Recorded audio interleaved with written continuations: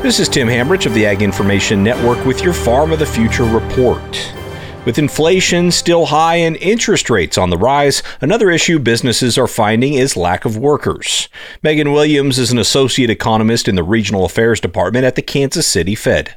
A lot of that has to do with the labor force participation rate is definitely lower than it was pre-pandemic. Still having trouble attracting some of those people back into the labor force that exited during that time. Williams says lack of labor is one key driver to this inflation. When businesses have trouble attracting workers, they will have to start to increase wages to try to attract those workers. And once that happens, businesses are paying more for workers, then they will have to then in turn look at their own balance sheets and increase their prices to the consumers. Automation is an area that could help, but in the meantime, the Federal Reserve continues to raise interest rates.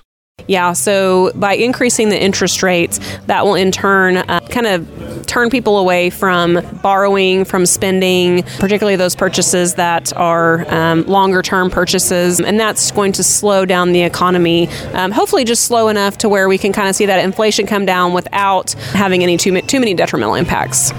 Williams expects additional increases this year. Thanks for tuning in to your Farm of the Future report, part of the Ag Information Network. For more information, visit www.aginfo.net.